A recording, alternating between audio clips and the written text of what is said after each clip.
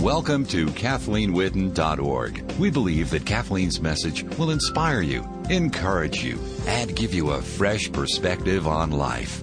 Now, here's Kathleen. What I wrote in the meditation today, I'll tell you this story. It's actually true. It's a true story. I had someone say, "Is this a true story?" And it really is. There's this mockingbird outside our window on a feeder that my husband put out, and he put out a bird feeder, and I didn't think I would enjoy a bird feeder very much. I just thought, it's going to get seed all over the grass, and it's going to sprout, and it's going to grow up weeds, and I was the one going, do you have to hang that bird feeder with the big old, thing of bird seed, the big block, in front of our house? And he did, and I am the one that enjoys watching the birds more than anyone. I mean, and I am mesmerized, and I work from home and write from home so often that I will be at home quietly at lunch, and I notice this mockingbird now. He comes all the time. He has one leg, and he was born with one leg. You can tell.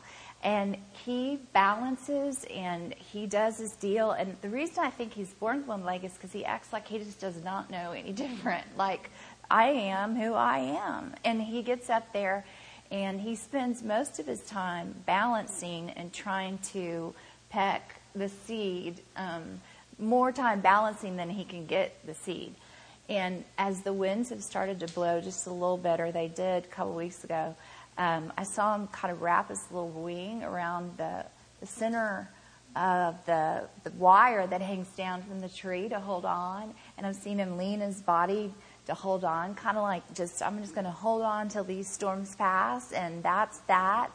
And he's just, probably not supposed to attribute human personalities to him, but I think he's like diligent, and he does not feel sorry for himself, and he is just doing his deal. He's just working the plan. And so it was interesting just to watch him get his little seed, and then notice this older pigeon who I don't think can fly anymore, that goes to the bottom of the bird feeder underneath the one-legged mockingbird, and the one-legged mockingbird starts pecking so much more vigorously to feed this little pigeon. Well, it's a big pigeon, actually. It's kind of fat pigeon. But anyway, if I made the story really good, it'd be a little wimpy, sad, skinny pigeon, but he's really fat pigeon. But this mockingbird takes so much joy in helping this pigeon. I mean, he's doing overtime. And, it occurred to me, just because on this earth, I'm sure many of you do, and I do, especially with constant physical pain, there's times where I'm like, I just want to fly. I just want to be free from this and just fly. And I thought about that mockingbird, and I thought, he's free from that one-legged one leg. When he flies, he's whole. He's normal. And I thought, I wonder if he gets more enjoyment. And of course now I am attributing all these human qualities to this mockingbird. But anyway, Lacey's like, I've never met a more sophisticated mockingbird in my entire life. But he does not know where all this stuff comes from. But if the mockingbird enjoys more flying free, or if he gets more enjoyment out of pecking more seed and helping that little old pigeon. And I thought about that in our lives. Sometimes we think it's when we're not hurting and when we're not going through something that we're going to just be sailing with God. And so often that's when we go into complain zone, or we go into look for something to worry zone, or into the, I forgot about you, God zone. Or sometimes we'll have stuff where we're so dependent on God, we're holding on with one wing, one-legged symptoms of something, and we are helping someone else, and our joy is even fuller. So I just wanted to share that with y'all and open that up with this teaching. We're going to start in your Bible in John, verse 1. We left off where the disciples ask, where are you, Jesus? And basically he says, come and see. And that's what he tells us today. Come and see. And, throughout the New Testament, I get so darn excited because the Old Testament confirms the New Testament. Constantly, the New Testament confirms the Old Testament and vice versa, back and forth, back and forth, back and forth. So the more familiar you are with the Old Testament, the more you see the fulfillment in the New Testament. In the Old Testament, things are on a physical level and in humanity, and the things that are representative in a spiritual way in the New Testament are represented in a physical way in the Old Testament. I just love the way the psalmist wrote in Psalm 34:8, just the same as Jesus said, come and you will see. The psalmist writes, taste and see that the Lord is good. Blessed is the man who takes refuge in him. And it's like, that's so interesting. Taste and see that the Lord is good. Blessed is the man who takes refuge in him. In taste, we don't perceive that as God, like taste. How do we taste? But really, I think it's, for me, when that word comes out of my mouth, it is so sweet. It is so rich. It is so full. It tastes like honey. And I know that in the Old Testament times, literally with the more Hasidic Jews, they will literally eat the scriptures. I mean, they sometimes in some groups, but that's what we're supposed to do when we take in scriptures, is just taste and see the Lord is good. Blessed is him who takes refuge in him.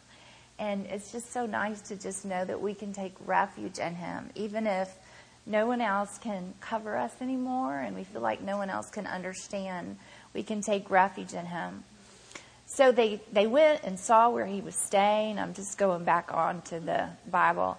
And spent that day with him, and it was about the 10th hour. And John 1:40 says, Andrew, Simon Peter's brother, was one of the two who heard what John had said. And remember, John the Baptist had said, Jesus is the Son of God. He's the Lamb of God. Here comes the Son of God. Here comes the Lamb of God.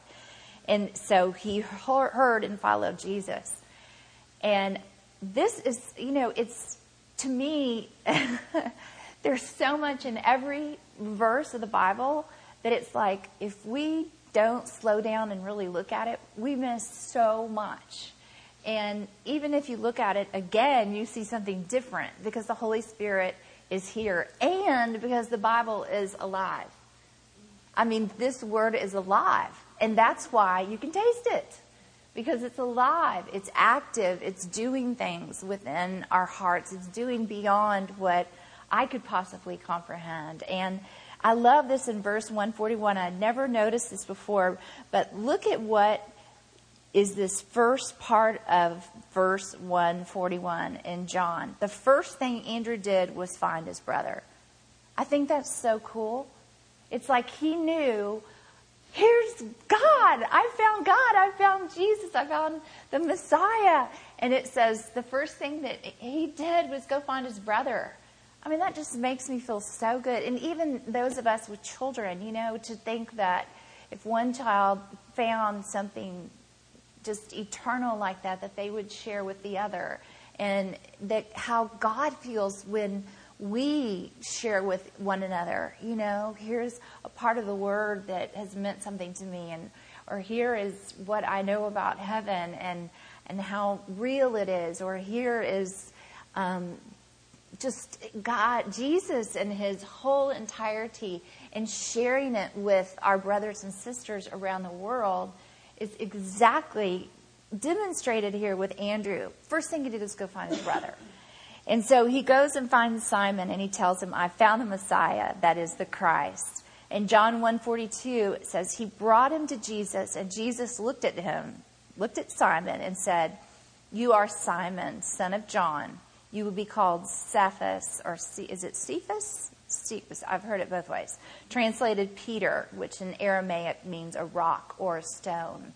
And isn't it interesting how, I don't even know if Andrew said, this is my brother, but Jesus said, I know who you are. He named him. And then right away, he recognized who he was, but he also recognized immediately who he would be. And that's exactly what he sees when he sees us. Isn't that cool? That he looks down on you as his child and he recognizes who you are and who you will be. and who you can be through him.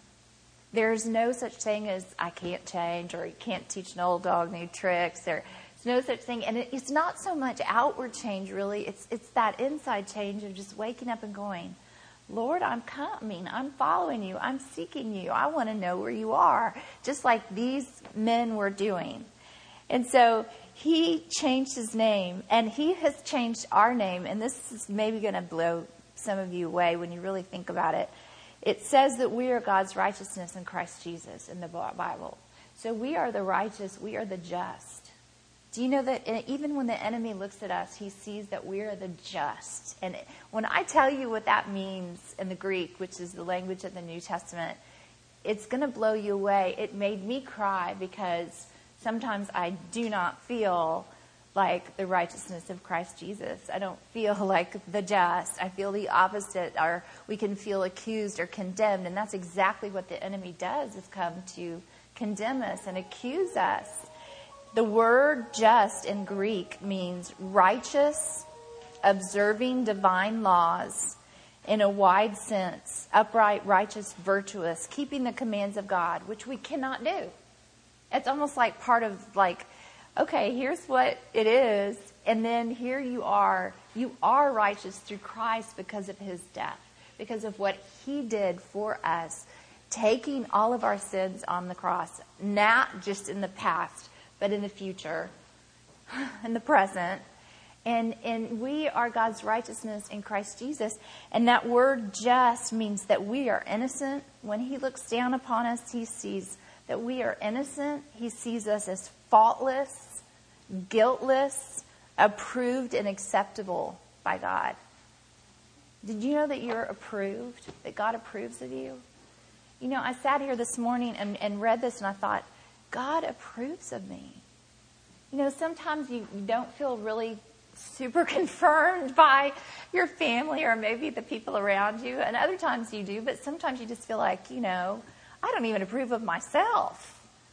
But do you know that God looks down upon you? He sees the blood of his son. He sees that Jesus took your imperfections and your purposeful will to sin even, which we do, and even our backsliding and whatever you want to call it.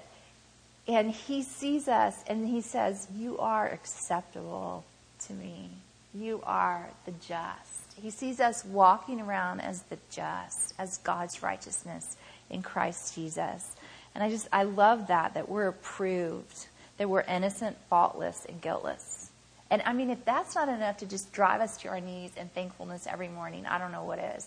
To be able to say, I'm innocent, faultless, and guiltless because of the blood of Jesus. Literally. And it doesn't mean that I don't have things that God's, showing me about myself. Like I know I've revealed to you all a couple of times that God has shown me so many things that I had to just kind of just say, I agree with you, God. I agree with you, God. Because I couldn't even tell him how I was going to fix him or tell him he was wrong or, do all the things that we do sometimes or find a rationalization or a justification for what I was doing. Because we can always see the wrong in other people, but we can justify what we're doing most of the time. So I'm not really judging that person. I'm just saying that they are a snitch. Well, you're judging now, But we, even with all of our sins and odd things and eccentricities and things we would never want laid out for anyone to see, God looks at us and says, you are the just. And then what's so cool to me is that scripture, and I don't know if I wrote it down, but it's just simple, simple, simple. And knowing we are the just, knowing that we are approved, and knowing that this scripture says that the just will live by faith. Did I write it down? Romans 1:17. For in the gospel, a righteousness from God is revealed, a righteousness that is by faith from first to last. Just as it is written, the just will live by faith. And you know what? I love that word just because it's just because of Jesus. And sometimes I have to even live that way. Like, not every day is sunshine, flowers, and rainbows, There are days that are very difficult. Maybe there are difficult people in your lives, or maybe like me, you have a chronic situation in your life, whatever it might be. And I sometimes say, God, I am living this day to the fullest just for you, because you did it just for me. You know, it's just for you. I'm doing this just for you. Or, you know, you'll be asked to do something and you're not really appreciated by the people you've asked, and then nobody really, you know, acknowledges and or they criticize, because it's so much easier to not do something and criticize other people than it is to actually do it and get in there and get it done. And sometimes we have to say, it doesn't matter what anyone else is thinking, because I'm doing this just for Jesus. I am his just. I am his righteousness. I'm doing it just for him. And the Bible says that all that we do, we're to do unto the Lord. All that we do. That means like the times that I do not want to read with my son, and I am not kidding you, seriously, I'm trying to think, I would rather have another baby without an epidural. I mean, it is really, really, it's excruciatingly painful. And he makes it so. He does. He's just in that stage where he's like, no, I'm not going to do it. You know, and so we go through this whole, you know, circus of 2 hours of drama and crying. He's getting better. And I'm kind of getting him back because I'm getting this on radio. And someday it'll be used against him at his rehearsal dinner. But, you know, sometimes I have to go, I'm not doing this for Storm. I'm not doing this for me. I'm not doing this to be a good mother. I'm doing this just for Jesus. This is his little kid. This is his little kid that he's letting me borrow and raise to be God's righteousness in Christ Jesus. And I am loving this little kid just for Jesus. And I'm loving him through Jesus. And sometimes it's through gritted teeth. Like, I'm just doing this for you, Jesus, you know. Or the times that Maddie will say, Mom, can you come talk to me? And that really doesn't mean talk to me. It means that she's going to talk at me for a really long time. And sometimes you're just tired. I mean, sometimes I'm just tired, you know, or I just had it. And I need to go back to, no, I'm doing this just for Jesus. The just will live by faith. I am just. I am God's. I'm innocent even of all the stuff that I did throughout the day and the things that I got back into. I wish I hadn't gotten back into, and the way that my mind went when I was driving in the car, and why did I get concerned about that? Or, you know, y'all know I had neck surgery this summer. Sometimes I'll get, well, quite often, like little glitches, well, sometimes big glitches in my neck, and my imagination will start rolling towards, oh my gosh, you know, has that tumor grown? Is it more broken? We're not supposed to live by fear. We have God's permission to live by faith. We can literally just say, I am just yours. I live just for you. I do all that I do just for you, and you're going to show me just what to do. I love that word just. I love that word just. And I just don't think that was a mistake. God knows our wills and desires. And, you know, he is able, if we follow him, just like how Jesus just said to these men, okay, follow me. If we follow Jesus, we follow his words, but it's not just words, it's alive words. It is Jesus Christ. And we follow him in our lives, start to pattern our lives and image our lives after him. It's amazing because God makes our will his will. It's like right now, there are some times in my life where, you know, like you read in Psalm 37 where it says, if you delight yourself in the Lord, God will give you the desires of your heart. Well, that's someone delighting themselves so much in the Lord, just being his kid, just being just, and just doing things for him, that the desires of their heart are filled. And you know why? Because when we start following Jesus, the desires of our heart changes because our heart changes. I look at the desires of my heart, you know, even 10 years ago. They're so different than today. You know? Think about it. I mean, some people relate to this, some people won't relate to this, but I mean, getting a new house, I would love, any little, thing that someone brought by, that this was grandmother so-and-so's, I would be like, oh, great, I'm so excited. Now I'm like, Mom, don't even bring it through the door. I cannot put one more thing anywhere else, and I don't want it. And it's not that I have a really elaborate house by any means. It's simple. But I have a husband that likes everything neat and clean, and I'm in that place where I just don't want a bunch of stuff. And I used to want a bunch of stuff. You know what I mean? God changes your heart. Time changes your heart with God. You can change to be more like God, or you can change to be more like a selfish human being. And that's what I feel like the world is encouraging us to do. And we can't. We've got to say, this is just for the Lord. Completely unselfish outlook on everything that we do. And then all of a sudden it's not, well, I got to go visit so-and-so in the hospital. Oh, I'm going to take a friend to, get her ankle checked. Or, oh, my daughter-in-law wants me to come over and help cook Thanksgiving. And I just it's not like that anymore. I mean, we do things just for the Lord. And it becomes so different. Follow me. Y'all know I'm a word freak. Love the language of the Bible. But that word follow in the Greek that is used, that Jesus used, means to follow one who precedes, join him as his attendant, accompany him. This is exactly what we're to do to follow Jesus. Because some people say, how do I follow Jesus? Follow one who precedes, join him as his attendant, accompany him, join one as his disciple. That means his student. Become his disciple. Side with his party. I thought that was interesting. Just to say, you know what? Like when God was showing me all these things that I needed to change about myself, this is about 10 years ago, because now I'm perfect. And so, I know you all smiled. Okay, well, but it was all at once.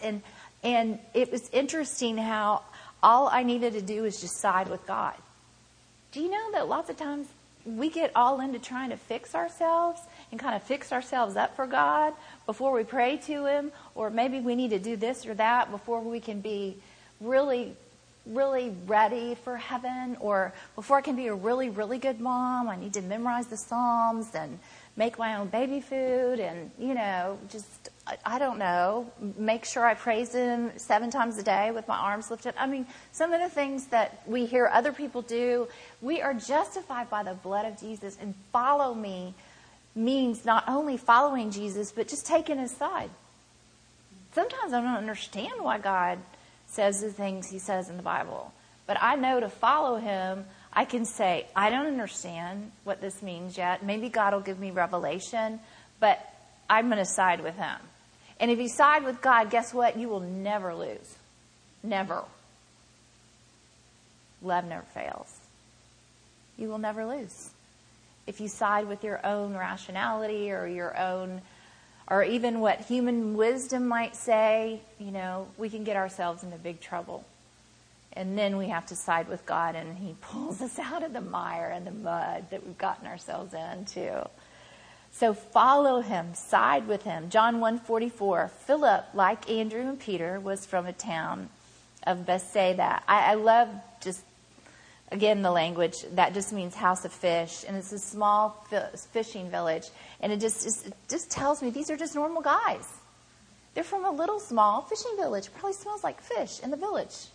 I mean, I always think of like anywhere you go on the coast, it's so nice, it's beautiful, but sometimes it smells like fish and dead fish. And it's this little bitty place. And Andrew, Peter, Philip, and John, who are through Jesus going to change the entire world forever, are from this little tiny fishing village. They're just men. They're just normal. They're just guys. John 1:45, Philip found Nathanael and told him, we have found the one Moses wrote about in the law, about whom the prophets also wrote, Jesus of Nazareth, the son of Joseph. You see him still reaching out to their friends? We found him. We found him. Our lives should just blast, I have found him. It's not so much that you go up to someone and you shake them and say, I have found Jesus. But it's that our lives,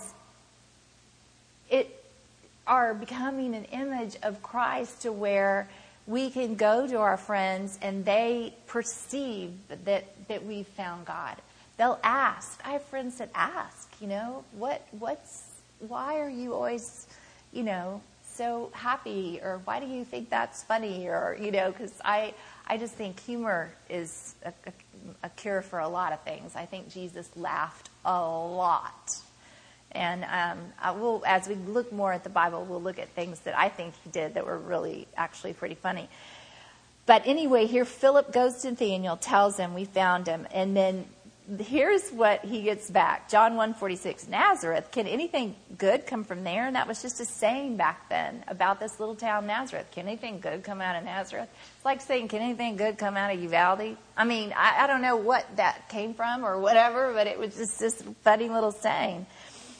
And then when Jesus saw Nathanael approaching him, and he doesn't know Nathanael doesn't know him, but God puts inside of this God, fully man, fully God, Jesus, and he says this truth, here is a true Israelite in whom there is nothing false. I think it's interesting that the first thing Nathanael said, Nazareth, can anything good come out of Nazareth? And it's almost like Nathanael shows a part of his personality, like he just says it like it is. And Jesus is like, okay, here comes the guy who really says it like it is. And that guy doesn't know him, and he doesn't know him. And it's like he's affirming, I know you. And he goes on to say, Nathanael says, how do you know me? So that's obviously Nathanael's personality, just to say it like it is. I love people like that. I mean, because they say things that I'm thinking, but I can't say, because I have that like Southern Belle filter that you just don't say certain things, and they'll just blah, blah. And I just love it. I love it sometimes. And so Jesus knows this about this plain man from this plain little fishing town. And he says, how do you know me? I mean, we skip over this like, how do you know me? And people read it like that. But we need to realize this guy's going, how do you know me? That is who I am. That's what I'm like. And Jesus said, I saw you while you were still under the fig tree before Philip called you. Then Nathanael declared, Rabbi, which means teacher, you are the Son of God. You are the King of Israel.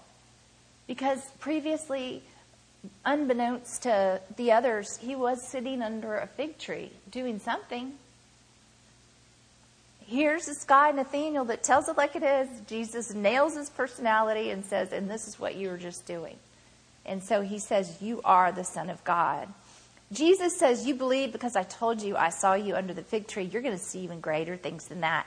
I tell you the truth, you will see heaven open and the angels of God ascending and descending on the Son of Man. We hope that you've enjoyed Kathleen's message. To order a copy of this and other messages, please call us in San Antonio, Texas at 210-822-5500 or toll free outside the San Antonio area, 877-397-7773. That's 1-877-397-7773. Visit our website, KathleenWhitten.org, KathleenWhitten.org. Thank you.